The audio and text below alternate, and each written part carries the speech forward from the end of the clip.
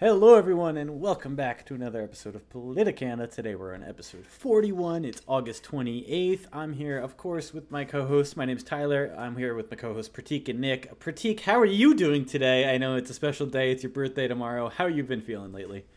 Been feeling pretty good. It kind of sucks that I'm 26 now, but I guess that's how it is every year whenever someone gets older. But I'm excited. Today, I'm not going to be reading any of the stories Tyler and Nick are. That's kind of like my birthday present because I feel kind of lazy. So, Nick, carry it forward.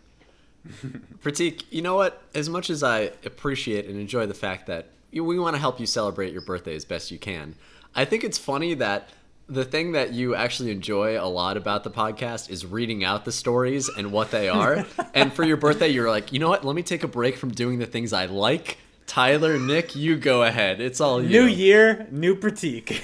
So in any case, Pratik is being generous today. So we've got a great show lined up today, mostly involving Afghanistan. It's a very serious topic. One, we're starting with how Biden is maintaining his August 31st deadline for helping Americans and Afghanis flee from the Taliban-controlled nation. We're then going to pivot a little bit into how U.S. officials have been working with the Taliban and our Afghan allies. Then we're going to get to a bit of the airport and the refugees arriving in the United States. And we've also got some hurricane news for those in the South, so take a listen out for that. So, starting with the first topic, we've got Biden and his August 31st deadline. How do you guys feel about this? Because on Tuesday, the U.S. President Joe Biden declared that he's sticking with the deadline for completing a risky airlift of Americans, endangered Afghans, and others seeking to escape Taliban-controlled Afghanistan. Should he push this back and get more people out, or is this the right day to leave? Well, he's making such a mess of the situation already. This is him trying to reclaim some ground and say, look, by the deadline I stated, we were able to get these people out with minimal casualties, let's say. But we did recently have this Kabul airport attack, the suicide bombing. We're going to get into that in a little bit. There's been a lot of chaos going on. It would be nice to say, yeah, we're going to figure out the situation in just 3 days now. I think it's pretty unlikely, unrealistic, given just the logistics of the situation. But I would love to see that. I mean, who wouldn't love to see everyone that is endangered in Afghanistan to be put out of risk? We throw them on an airplane, helicopters, whatever, get them out of harm's way. Again, I'm just not very hopeful that that's the case, especially after blunders. Like, we're going to get into this later, but giving the Taliban names of the U.S. troops and the Afghanis who helped us, that those all just seem like big blunders that are going to make this process slower, even though I know they wanted to get it done in just 3 days now. Yeah, so I don't know. I think that we need to try to get everybody out. I don't think that we need to be reliant on some deadline that we set with some terrorist organization that treats women like property and believes that we need to make that they need to make 14-year-old girls sex slaves. I don't think that we need to, bow down to anybody like that. Plus, the fact is that if America really wanted to do anything to stop the Taliban, we could literally stop the Taliban. We're just being a bunch of wussies for no reason. So, my perspective is that, I mean, in terms of August 31st, we still have 1,500 Americans that are still there. I think they got 4,000 passport holders out of the country that they were able to evacuate from their airlift, but you still have 1,500 Americans there, and you have, a large percentage of the Afghan population that's fearing for their lives. They're trying to escape the country because they're not going to be able to, their kids are not going to be able to go to school. There's there's chances that they won't really have any rights anymore. They're going to have to wear these burqas and these hijabs and all this stuff on top of everything else. Them not being able to at least live the lives that they used to live in terms of civil rights and being able to make their own decisions because the Taliban government's going to control them now. I don't think that we need to worry about all that stuff. And I mean, in terms of how much money that we're spending there or how long it's going to take, because we need to help out all these people because that's what we've been doing for so long. We can't just reverse foreign policy because for some reason we didn't do anything to stop the Taliban, even though we knew they were taking over territory for the last 3 months. That's kind of dumb. I don't know. But look, there's a power vacuum here, and let's say we oust the Taliban tomorrow. That's great, but currently there's almost a civil war going on between other militant Islamic groups that are not the Taliban and are sometimes more extreme than the Taliban. So who's going to swoop in and replace them, let's say, if we do topple the Taliban? It seems like we're in the exact same situation we were in before. Are we going to set up another crony, just a government that we want in place and hope it works by keeping troops there? It seems like that's inevitably going to fall apart again. No, but one thing I would say is with ISIS-K and Taliban, if you're comparing them, Taliban is a government now. ISIS-K is a bunch of terrorist people that are like trying to bomb certain things. Now, obviously, I don't think that we need to really be comparing the Taliban and ISIS-K because they're all terrorists. I mean, you're just trying to pick and choose which one's a better terrorist and which one's more legitimate or not. But that's my point. If you're going to have one or the other. If we're going out of our way to bomb ISIS-K, why don't we go out of our way to kill off all the Taliban leaders itself? Because we can kill them off in a drone strike if we really feel like it. We're just continuing on doing this stupid stuff because we're tired and fed up of the situation and we want to leave. There's no reason to why America is folding to the Taliban, apart from them just being tired of the situation and wanting to leave. And that's not the best way to go about it, especially when you still have 1,500 Americans in that area, and you got all these other Afghanis that were literally working with us and like fighting for us that are now basically just being abandoned and basically getting a slap on the face just because we're like, all right, screw you guys, we don't really care anymore, we're trying to give you guys hope, but screw that situation, let's just leave now because we feel like it and we already botched the situation enough, so let's just botch it a little bit more by leaving. Well, let's be clear, the Afghanis who fought for us are being killed door to door by the Taliban. I mean, Pratik, you mentioned that we're a bunch of wusses for not doing anything with them. I don't think that's the case. I think we're in a crappy situation right now. I will certainly criticize the Biden administration for how they've handled this in the spot we're in right now. But given where we are today, I do think that we need to work with the Taliban in some way. When you look at that airport, it's literally located in the middle of the city. Not in the middle of the city, but it's in a major metropolitan area. It was not designed like Bagram Air Force Base with actual defensive points and checkpoints. It is in a city. It is a crowded space. You've got millions of people living in Kabul. And so if the Taliban is in charge and they've got their weapons trained on the civilians, sure, it was ISIS-K that was the issue right now. So it's sort of like, hey, Taliban, you got to guarantee some safety. It's not cool that you're letting ISIS-K do this. If you're in charge, you sort of have to guarantee that we can get our people out because that's our agreement with each other. You have a bunch of civilians in an open air space where they're very much at risk. And it is tragic that U.S. service members, 13 of them, did die. And I know we're going to get to that a bit later. And 90 Afghanis as well in that attack. Let's not forget. But I ultimately do think that we're not wusses for this and that it's just a reflection of the reality of the situation, which is that the Taliban is in control of the city. This is a major metropolitan area. And if we suddenly go to war with them again and start to do drone strikes, how are they going to retaliate? And your whole point to we have to do what's best to help out the people of Afghanistan who are trying to flee the country, us assassinating Taliban leaders will only bring more death and misery to the Afghans we're trying to help. I mean, look, if America really wanted to solve the situation, we'd just go back, kill all these people, and get on with it. Through some drone strikes, put like at least 1,000 or 2,000 more troops in that area, and we'd be able to be in the same exact situation that we were in before all this stuff even happened. Thing is, that's a very simple approach. We don't do things simply. Like, again, I just think that it's kind of random how, back in that time, whenever Trump was there, we were like, oh, we're not aggressive. And I mean, we're too aggressive on certain things, but we're not like fighting for what's right. And we're not, trying to maintain our troop presence in Taliban. We're kind of moving away from the nation building process. This is what the Democrat people were saying back then whenever Donald Trump was in power. And Donald Trump was viewed as an isolationist to some extent. Now, the irony is that Biden is literally carrying forward the same exact plans that Trump had. However, Trump had the plans, Biden executed the plans, and it all failed and went miserably. And my point is that we also, right now, we're going to talk about this as well, like when the drone strikes happen, Like the Taliban people that when we bombed the ISIS-K people, the Taliban people are like, we need to be informed about this and we're opposed to the U.S. attacks and all this stuff. It's like, dude, these are terrorist people. We're literally legitimizing a terrorist organization because we don't want to do anything to piss off a terrorist organization. It doesn't sound like America. Regardless of whether, like, you know, we can debate the morality of whether something is right or wrong, whether we need to, you know, legitimize a government that has taken over a country, that's all fair. We can debate that stuff all day. But we don't really need to be told by some terrorist organization that literally we can beat in like 2 weeks if we really wanted to go to war with these people, what we should do and what we shouldn't do, especially when they literally go against literally all the values that Americans hold dear in terms of democracy. Literally half the stuff that we've been fighting for the last 20, 30, 40 years, anywhere we go around the world, that is the Taliban. That's what we're fighting against. But we're literally folding to them because we're just tired of being in a country. And I think that's the wrong reason to leave.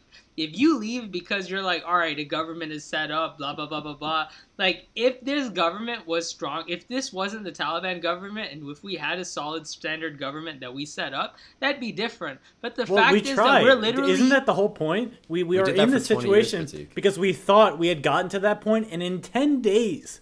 they were able to wipe that out completely and the Taliban took over. I don't know if we can ever get... we've had this conversation before. I'm just not sure we get to a point where it's like, over how many years do we need to stay there to ensure there's a government that's able to maintain this kind of status quo? I don't even know if that's a possibility. It's like a what if. It's like a hope, a dream that we never seem to ever get to. So it's just... I don't know. All I know is I feel bad for all the people that are going to die, because America decided that we were going to ditch the place. And I feel like we could debate the merits on whether we should have got involved or not. Like, we would all three disagree. I feel like I'd be on the side that we should have got involved anyway. Y'all would say, I mean, Tyler would say that we shouldn't have, and Nick would be somewhere in the middle. But I feel like in the end of the day, we can debate that merit all day long, but because we were there and because we basically had a responsibility toward these people, we can't just leave them and go, especially when they're in harm's need, because those people were with us the whole time.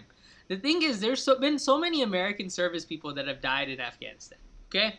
It sounds horrible, it sounds bad, and that these people have died. But these people died for something. Whether or not we agree with the merit for why they died, or like whether we think that they shouldn't have died because this was a stupid war, etc., that's a different matter. But a lot of these people already died in this area, okay?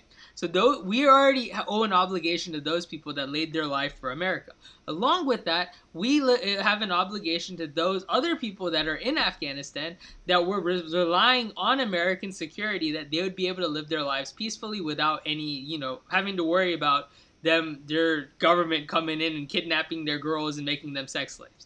I mean, that's a very grotesque image, but that's the image that these people are imagining whenever they're thinking about what's going to happen to them tomorrow. Obviously, they're going to be freaked out and scared and wanting to leave the country. If anyone was living in Afghanistan, they wouldn't want to be in Afghanistan right now, because they know what's going to happen to them. So I think that the fact is that we talk about all this humanitarian causes, we talk about solving things like climate change and helping out everybody and helping out the poor and feeding the needy and all this yada, yada, yada great stuff.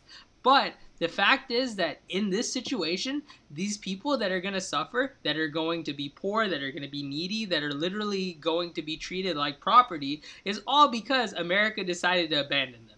Like, whether or not that's the right answer or the wrong answer that people are looking for, that's the fact of how it is. Like, it sounds horrible, and it doesn't mean that, like, our agreement, we might not agree on all this stuff, but that's why I feel like America does have an obligation. And it may not be the best answer to be like, all right, we need to be here for a longer period of time and be here for another 3-4 months, but the fact is that if all these people are going to potentially be persecuted, we can't just let them be persecuted because we didn't feel like being there for another 2-3 months when we literally could have been there. I think we could have been there for another few months, but I think at some point we would have needed to have gone out. The one point I do want to... The one point I want to go back to and make, though, is because you basically said since we had all these soldiers die, we owe it to them to bring back some sort of success. But I think that's kind of like a sunk cost fallacy. Like, just because you put in that many troops doesn't mean that we won't have to put in that many troops again. And then for what? What if we never reach that goal? That's what I fear. Look, you make good points. If you believe that the U.S. should be the world police and that we should really be in all these places helping everyone that is persecuted to some degree, I understand. But then it gets into a question of who's persecuted enough to deserve our attention.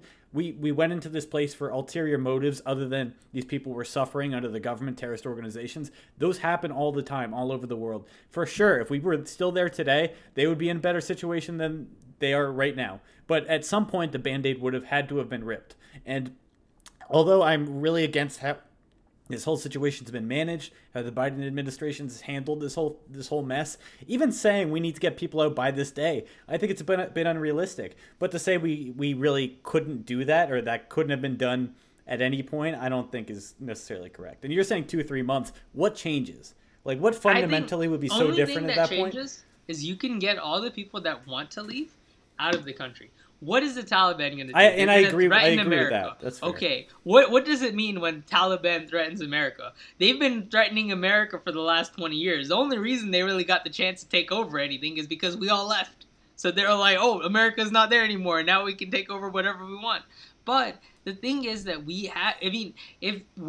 our whole objective now is to save as many people as possible. We need to save as many people as possible. And the fact is that it's not going to happen in the next 3 days. Like, there's so many people still stuck there. I agree. There's so many Americans still stuck there. All right, forget about if you're like, all right, well, I'm not a globalist. I want to only protect the Americans. Half the American people that are still there are not going to be able to get out. Like, forget about all these other situations. And then they have all these refugees lined up trying to come into America because they're like, we're going to die if we're still stuck here. Like, the thing is that, yeah, sure, sometimes you feel like all these other countries that are around the world, they're a bunch of wussies too. What has Britain done? What has France done? All these people are just jokes sitting there just acting like, all right, once America's out of there, then, we're gonna get out too, because if America's not there, then there's no reason for us to be there. That's my fake British and French voice. But critique the UK. You gotta work on that a little bit. Because we invoked Article 5 of NATO or whatever. That's why the UK ended up being there. You say, what have they done so far? They've evacuated over 15,000 Afghan refugees up to this point. Britain has done something, at the very least, and the Parliament is actually very gung ho on this. Like, maybe I'm wrong a little bit, but my point is that, we have to look at it in terms of the humanitarian perspective. And when it comes to these kind of things, because yeah, sure, like, again, my opinion, I think we should be involved in almost every place where the people are literally suffering because their government's like killing them, because the people themselves can't fight for themselves because they don't have any monopoly to power. The government controls all their weapons. If they speak out against the government, they literally get put to death. Like, that's a stupid life situation that none of us would rather want to be in. Like, you have to think about it in that philosophical way. What would you do if you were in that place? Like, and what would you do if you were that person? If you were that person sitting in Syria, if you were that person sitting in Afghanistan, what would you want for other people to do to try to help you out and improve your situation? The fact is that if America doesn't do something, then like none of these other countries are going to get on board. But it's great that Britain is doing stuff now. But the fact is that America has to be the bastion. If we're not the bastion, then nothing's ever going to change. People in Syria are still going to die because of Assad. People in Afghanistan are still going to die because of the Taliban. ISIS is probably going to take over the Middle East as soon as we leave all our troops there. And and this is the end of the sad situation. It's never really going to get better from the way it is. It's going to be all like North Korea, where their government literally controls everybody's lives, and if you speak out against them, you're dead. And that's the saddest approach. That's the worst way to go about it. And that's a bunch of money you're going to spend going into waste. But the fact is that we're all human beings. And whether you're American or whether you're Korean or whether you're Egyptian, we're all literally the same person. We just live in a different country. But look, I can understand the humanitarian argument. I understand no one should suffer. No one should be killed. No one should be persecuted. But we live in a very dangerous world that's not perfect. A lot of imperfect people, a lot of imperfect institutions, and you can't save everything. And maybe you could. One day, hopefully, we'll get there. I don't think we're at that point yet. And every time throughout history, civilizations have gotten too broad and expanded too wide, they collapse. Because there's just too much ground to cover. You can't control everything without, let's say, maybe a one world government, which I don't think we're close to. So until we get to that point, I don't think there should be situations where we do intervene for sure. But to say every time someone's being persecuted by their government, it's up to the U.S. to stop it and flip that around, I don't know if that is even possible, even though I would love that to be the case. I don't think it's always up to the U.S., but I think U.S. is always the ones that do anything about it. Like, I feel like we kind of became the global hegemon as it is, but we also took on this responsibility, not because, like, you know, we were told that we have this responsibility, is because no one else takes on the responsibility. Like, if something is happening anywhere around the world, whether there's a tsunami or a hurricane, if there's like some mass ethnic genocide or something going on, it's not like China is stepping in. They're like, all right, we need to help out these people and take them to safety. I mean, with Britain and France, yeah, sure, they do some stuff, but they do it after America starts. That's my point, is that, yeah, I feel like, you know, the argument Tyler's making is correct in many ways for only one reason, is that America is always the one stepping in and going forward and doing stuff. If America wasn't there, the whole world would fall apart, literally. Not because of any other reason, just because America is not the one stepping forward and trying to stop it. And I think that's like a very Americanized approach, and maybe that's why I'm very pro-America, but I'm more pro-America because no one else is willing to do anything. When something bad is happening, we all just sit there and watch for that other person to make a move, because until they make a move, we don't want to, you know, get our hands dirty. And I mean, if you make an argument that America screwed up in different places all around the world whenever we got involved, the fact is at least we got involved. If America didn't get involved, those people would have died anyway. Like, I mean, that's the saddest approach, and sure, I feel like I'm, dehumanizing the situation, but my point is that that's kind of the sad reality of it, is that it's either America or you're dead. And, I mean, if America doesn't step up, they're screwed anyway. If America steps up and it doesn't go well, they're screwed anyway. So America should step up, and if not America, somebody else should take his place, because, you know, it's not like it's just America's controlling the world. There's a bunch of other countries in the world. So, Pratik, you mentioned getting our hands dirty. I'd actually like to touch on that and actually talk about how to proceed with this, because I think we've sort of covered, you know, the basis of, or at least the principles of how this is going to play out. But what about the practical on-the-ground situation? So how do you, Pratik, I think we're pretty clear on how you feel about U.S. officials providing the Taliban with names of Americans and Afghan allies, where in Kabul they gave the Taliban a list of them, both U.S. citizens, green card holders, and Afghan allies, so that they could get entry into the Taliban-controlled outer perimeter of the city's airport, which, again, as I mentioned, is where all of these people are coming out of. Bagram Air Force Base was lost long ago. So, Pratik, I think we're pretty clear on your point. Tyler, how do you feel about the situation of the U.S. actually providing the Taliban the names of Americans, green card holders, and our Afghan allies? Well, I'm not sure it's much different than Pratik's point. It was just a terrible blunder to do. I think when President Biden was asked about the situation, he said, I don't know any specifics. I don't really know what's going on, but someone in the top level, the top chain of command, gave the orders to give this information to the Taliban.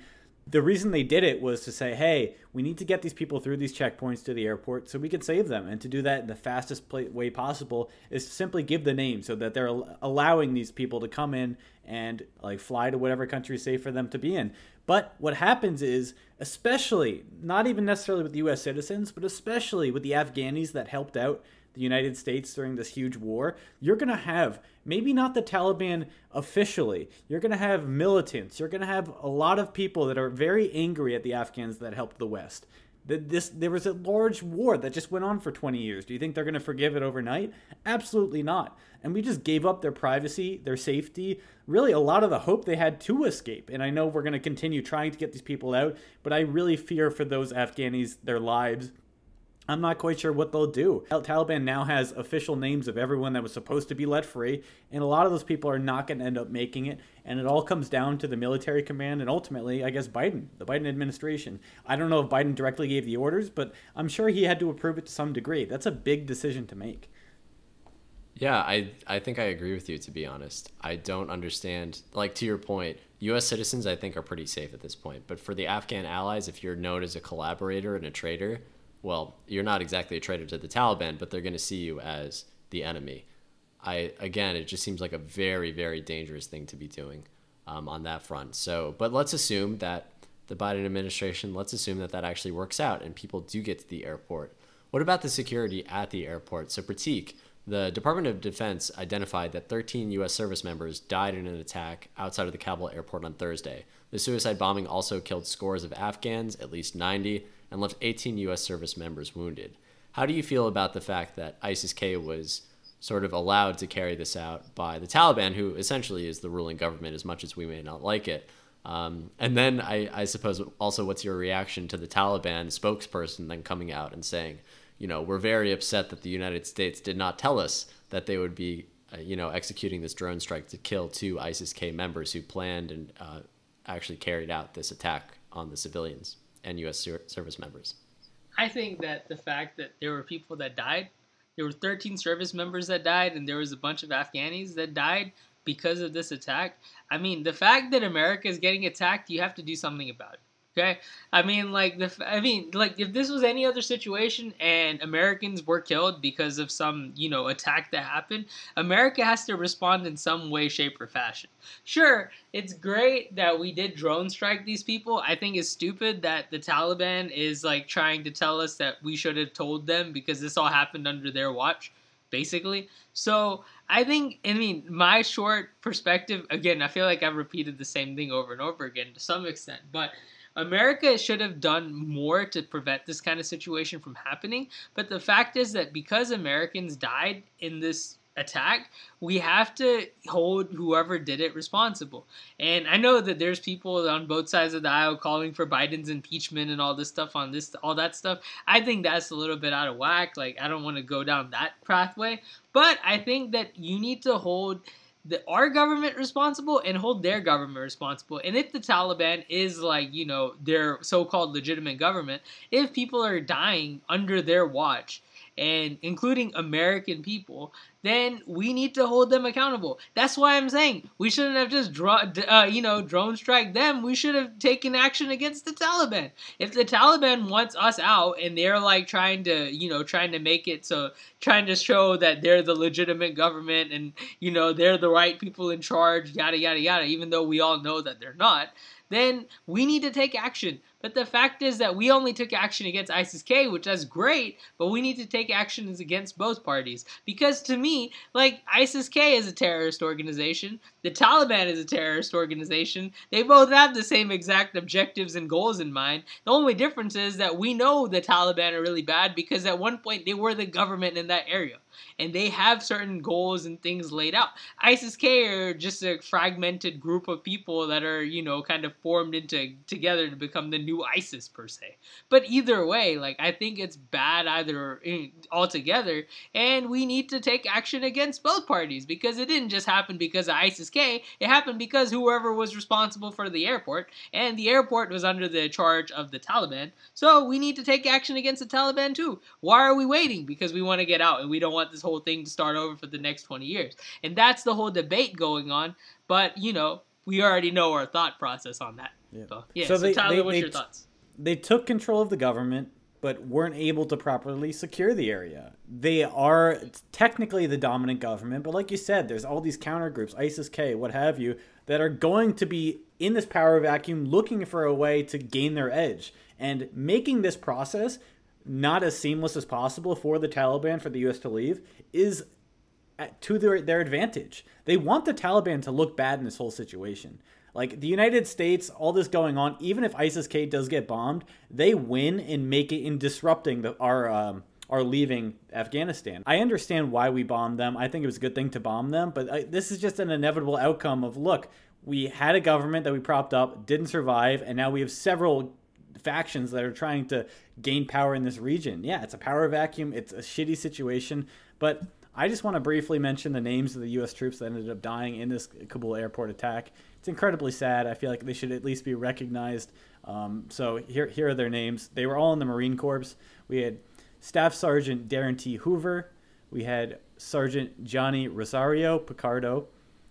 Sergeant Nicole L. Gee. Corporal Hunter Lopez.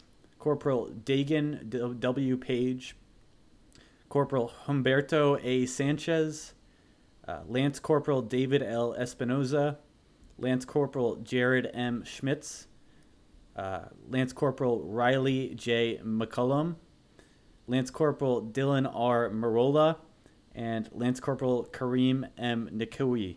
And those are the names. Maybe we could just take a brief moment of silence for those guys. And with that, I mean, I don't have too much to add to what you said. I agree with you. It's just, man, the situation we're in is terrible. Do you guys have any final thoughts on this before we move on? No, I think, a lot of the people who, I mean, let's be real. Some of the people who died are 20 this year. Some of the Lance Corporals that you mentioned towards the bottom of that list, they were 20 on the dot. This war started the year they were born. That should have some gravity to it, where, Pratik, to your point, yes, we should get out of the country, and we should have done a much better job of having a comprehensive pullout from the country or withdrawal from the country. But it really does just go to show how much we say America's forever war, but that's what's crazy. Like, think of all the Gen Z kids growing up right now. These people are Gen Z. They're 20.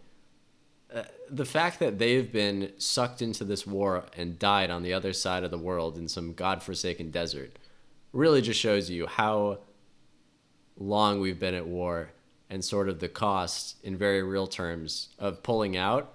And honestly, as I do think this is awful, but I think it could be a lot worse. I think it could be a whole lot worse. So to that, I guess to bridge out of that one, let's talk about the people who have actually made it through. So we've mentioned a little bit about how, Great Britain, for example, airlifted 15,000 refugees to go over to the UK. I shouldn't say Great Britain. It's not England and Scotland anymore. Wales is actually added in there, a little bit in Northern Ireland too. I'm sure they wouldn't want to be forgotten. But so the Afghan refugees arriving to the United States, what's the situation there? So Tucker Carlson did a segment on how we're not properly vetting refugees coming to the United States. He said that one of them has actually been found to be on a terror watch list and that there's a big risk involved. Pratik, how do you feel about this? See, this is where I break with my party. I remember this stuff going on, the Syrian refugee crisis. It's great to, be able to vet everybody and make sure who's coming in and make sure who's not good and make sure who is good and all this stuff. But that's like one of those things where you can't factor all that stuff in. Like, what are you going to do if this person is not the right person that they say are? You're going to deport them back to Afghanistan? And the fact is that all sounds great on paper, but there's so much trivials and so many issues going on that side of the world. There's people that are literally dying over there, and plus, there's like a whole line for people trying to come to the United States. I don't really think it's the right time right now to start pick and choosing Afghanis that are trying to leave the country.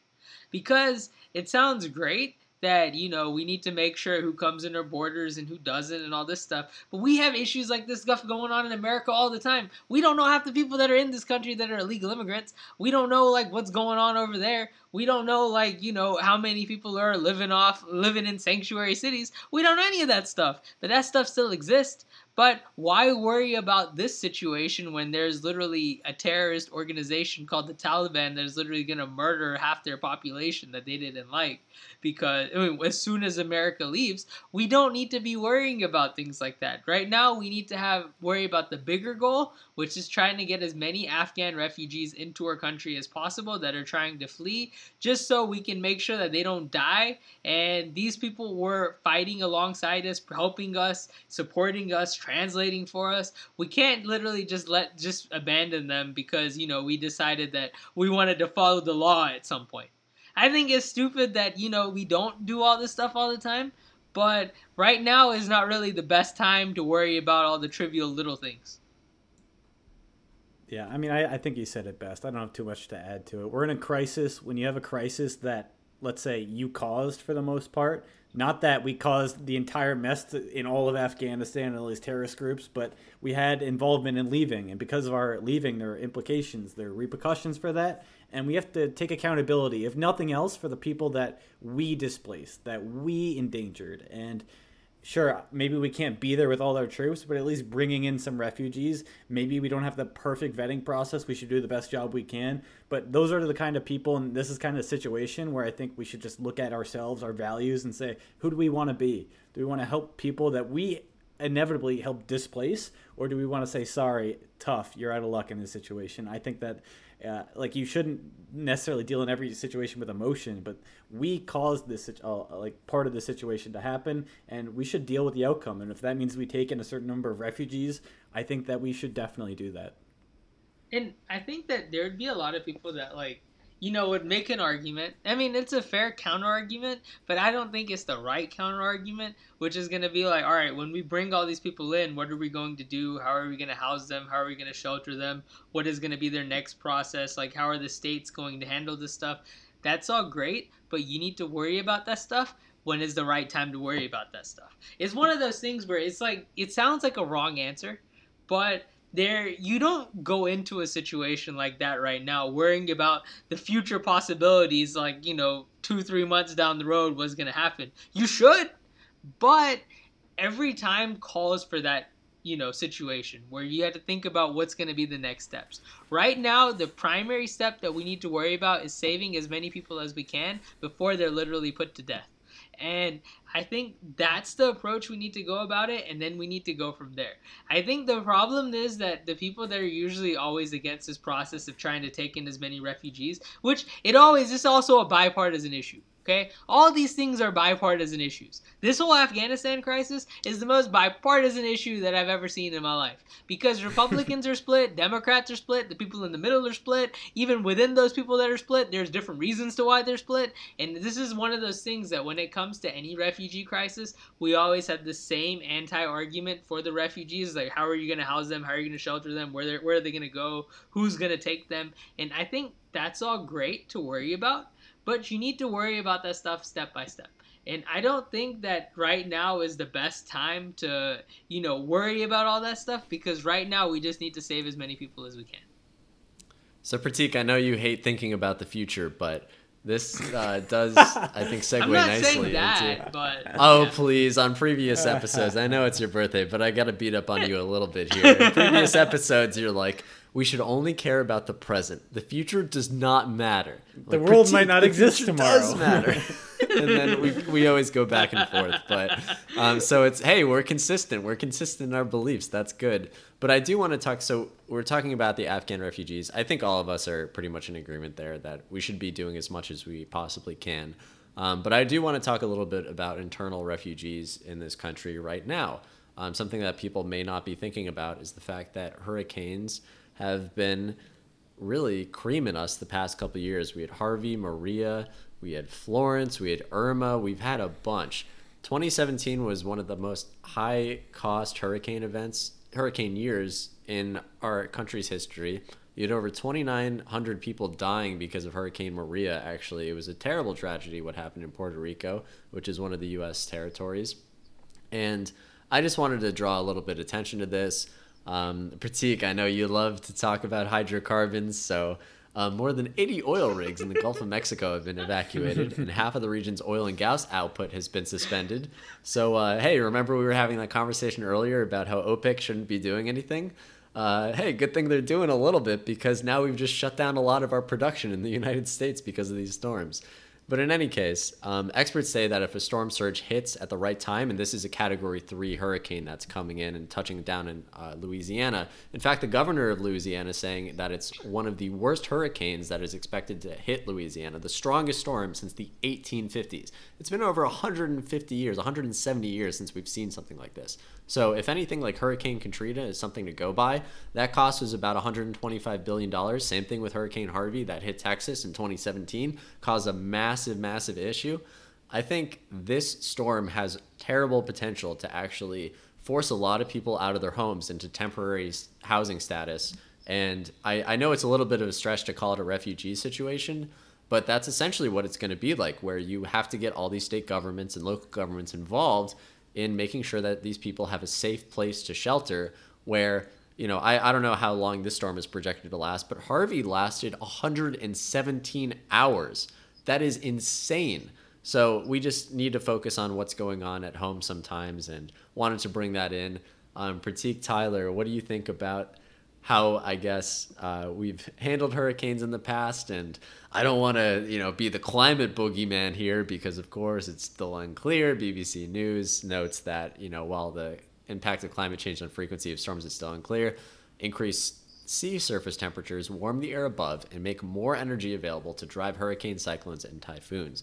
As a result, they're more likely to be more intense with more extreme rainfall. And this also gets back, just to the last thing on my soapbox, as much as I disliked President Trump's approach on immigration, I do think that it had a valid reason in the future, which I know Pratik hates, but in the future, which is if you're projecting out all of these climate refugees as a result of, rising sea levels, warming temperatures, reducing arable land in places like Bangladesh, where we already have hundreds of thousands of farmers sort of relocating and having issues with their crops right now, today. So 30 years from now, what is that going to look like? And how does the United States and other countries, how should we sort of handle a lot of these refugees who are going to be coming from small island nations where it's not just the fact that the seawater is going up. When sea level water rises, it actually intrudes into aquifers, which is where we get a lot of our drinking water from. If you get salt water in your drinking water,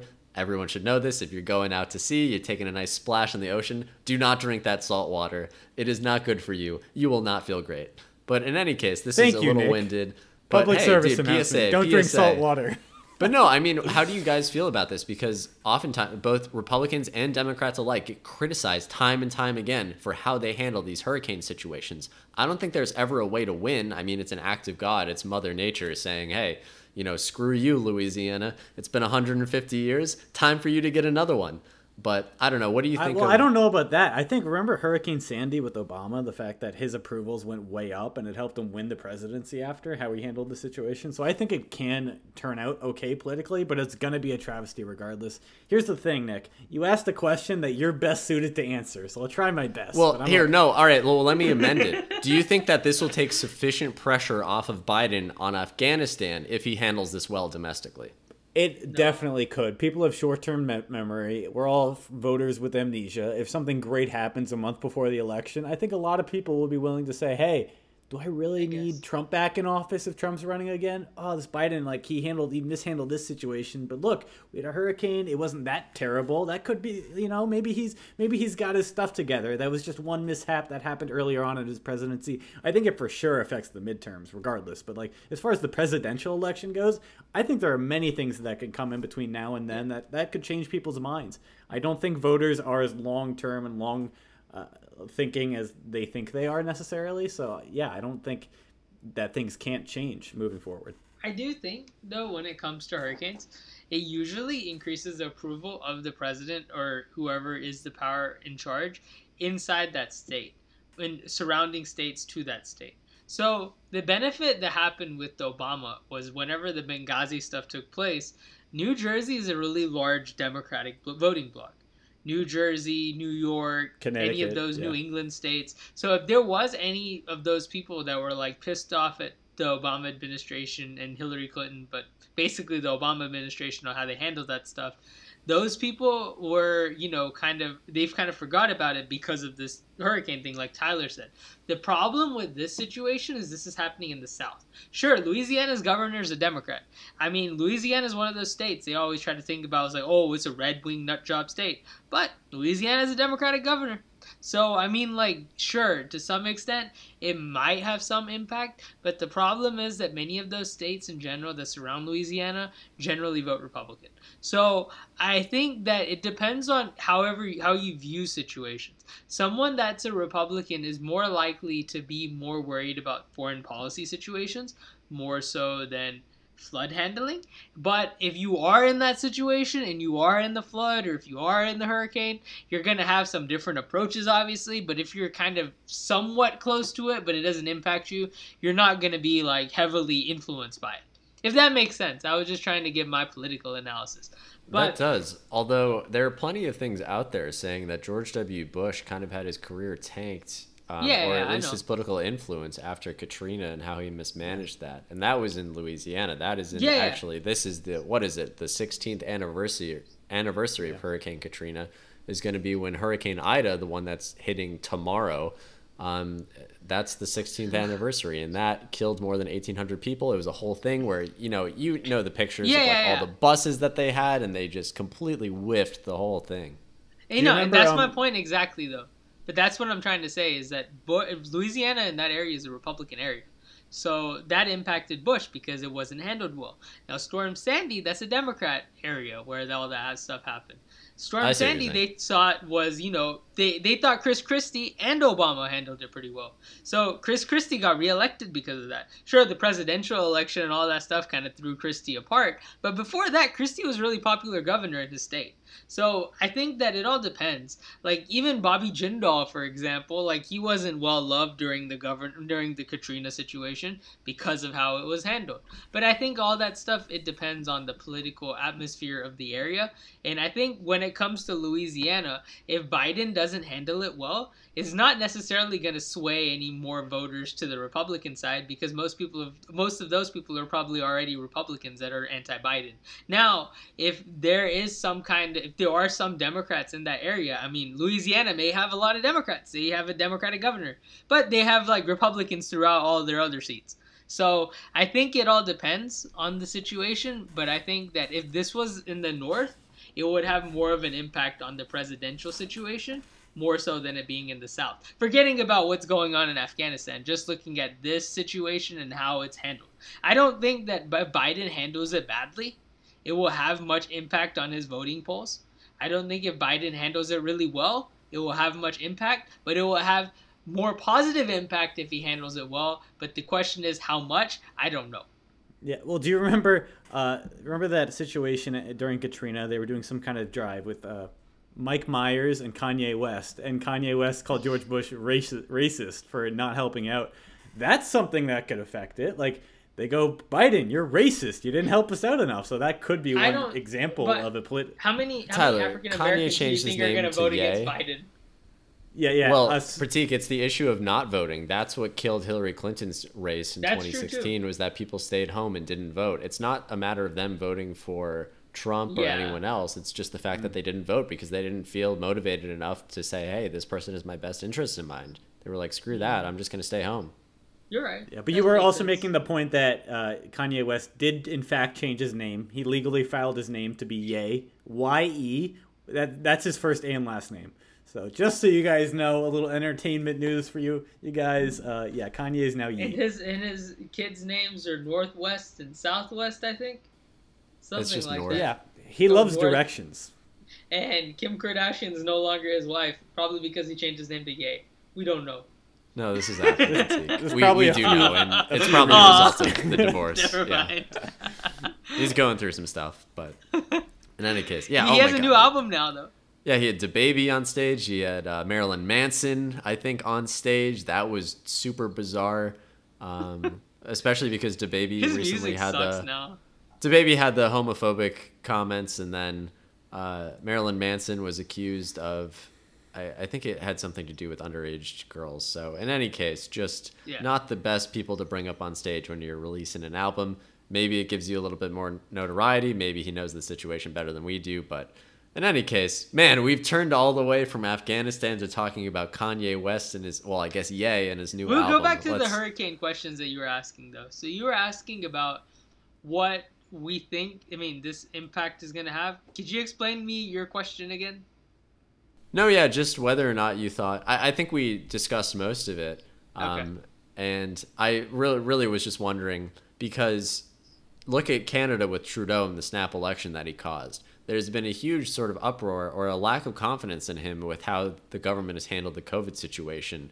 And look, you can always handle it better in the rest of it, so I'm sure there's valid criticism. And dumb of him to call a snap election when he's not as strong as his party thinks they are. But I guess I'm wondering, so in the United States, it's like, what does Biden have going for him? Like, we were talking about infrastructure for a ton on this show, and then all of a sudden, infrastructure doesn't matter anymore. No one cares about it. It's not something people are talking about. Now it's all about Afghanistan, and now it's going to be, this next week, the hurricane response. And I guarantee, Fox News is going to say, no, but still COVID as well. But I'm saying, like, since you have these two negative things for Republican voters and others saying, hey, Biden administration, you should be doing more, or you botched this, or you're overstepping, or you're corrupt, or whatever. Then even if he does well in the hurricane response, I'm just wondering if it's enough. I think to your point, Pratik, you were saying it.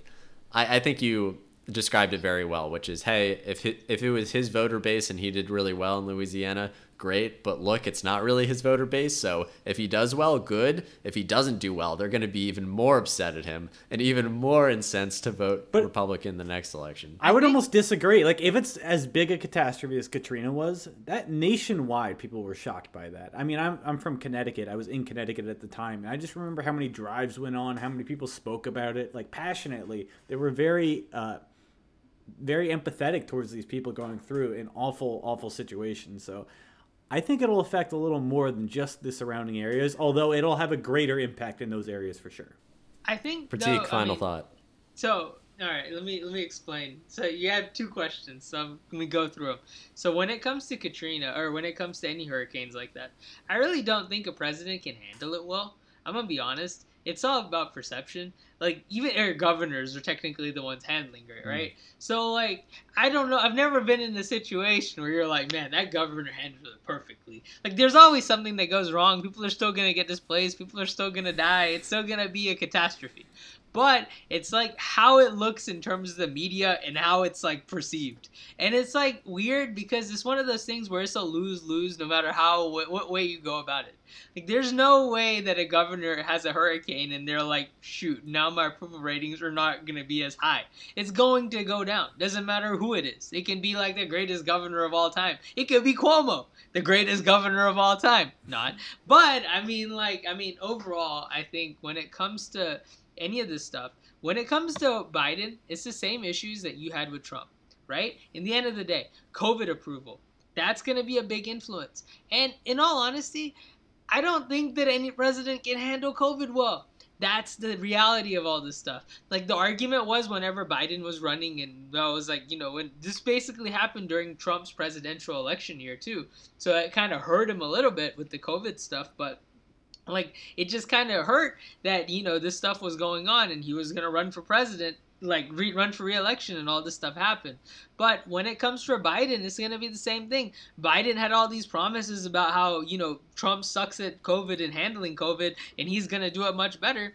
I mean, he's handling it the same way Trump did. That's the sad reality of this stuff. Whenever Delta variant comes out, and if Delta variant is as bad as how COVID was, I mean, if Biden handles it the same way Trump handles it, it's going to influence Biden's voter base to be pissed. But the reality is that the Biden voter base will more than likely vote for Biden over vote for Trump, or they might sit at home. The same is the situation with the Trump side. So I think when it comes to hurricanes, when it comes to COVID, when it comes to even Afghanistan, you're not going to have a bunch of Democrats start going to vote Republican. You're going to have a bunch of pissed off Republicans, but those people are probably going to vote for Trump or vote for the Republican candidate anyway. I mean, the fact is that you're basically debating how many people are going to go out and show up in the polls, and you're missing the argument that if these people were all pissed off about Trump and they were voting against Trump and that's how they voted for Biden, I mean, I don't think that Trump was that bad, but that's my personal opinion. But if people think Trump is that bad, and they're still going to go vote for Biden, Biden can go kill 10 people and they'll still go vote for him because they'll be like, he's still better than Trump. And I think that's the thing, is that the people that are anti the president, they're always going to be anti the president. People that are pro the president will more than likely be either pro the president or not vote. But I don't think that they're going to vote the other way. So I think voting numbers really don't change that much whenever all this stuff happens. All it depends on is how much, voter turnout that you're going to get. And that's all just based around how many people were willing to go out and vote. And I think that the more and more things that happen is just going to piss off both sides. You remember whenever Trump was there, people got all pissed off about random things that didn't really even matter. They were just pissed off because they're like, oh, Trump's there, let's just get pissed off. I think in this situation, with Trump's whole thing, it was COVID. With Biden, right now, at least in his first year, we don't know his next 3 years. It might be worse, it might be better, who knows? But, I mean, this has been his worst big catastrophe so far, and if he has 2 or 3 other catastrophes like this, it just depends on how pissed off Republicans are to go vote, and how pissed off Democrats are not to not vote for Biden. Well Yeah, said, and- Pratik. Sorry, I'm on my rant. I'm just trying to. Not at explain all. it scientifically. Hey, if anything, it's your birthday rant. You're allotted at least one a year. Exactly. So we filled that up. But in any case, I think this has been a wonderful conversation, and I do want to actually call attention to just to tell people to be on the lookout. I'm sure in the next couple of weeks there's some drives, or if you've got kids in school, if you're in school yourself, there's probably going to be some stuff starting up with people going back to classes after Labor Day in the Northeast, or you're already at school if you're in other parts of the country. But in any case, just wanted to call out that there's probably going to be some stuff with hurricane relief for our fellow U.S. citizens. And, just keep an eye out for that stuff. And if you're down in that part of the country and listening to the podcast, turn us off right now, get in your car, and drive somewhere safe. Or listen to us case, on the way somewhere else. Yeah, listen to us on the way. Drive Don't give them somewhere. a reason to stop listening. What the hell? All right, good point, Tyler. Good point. But no, really, always a pleasure talking with you guys. Tyler, will you do the honors? Yeah, well, Pratik, we both just want to wish you a happy birthday. We're only an hour and a half away now. Happy birthday, Pratik. Thank you, everyone, for tuning in to episode 41 of Politicana. Be sure to catch us next week, and that's all. Take care.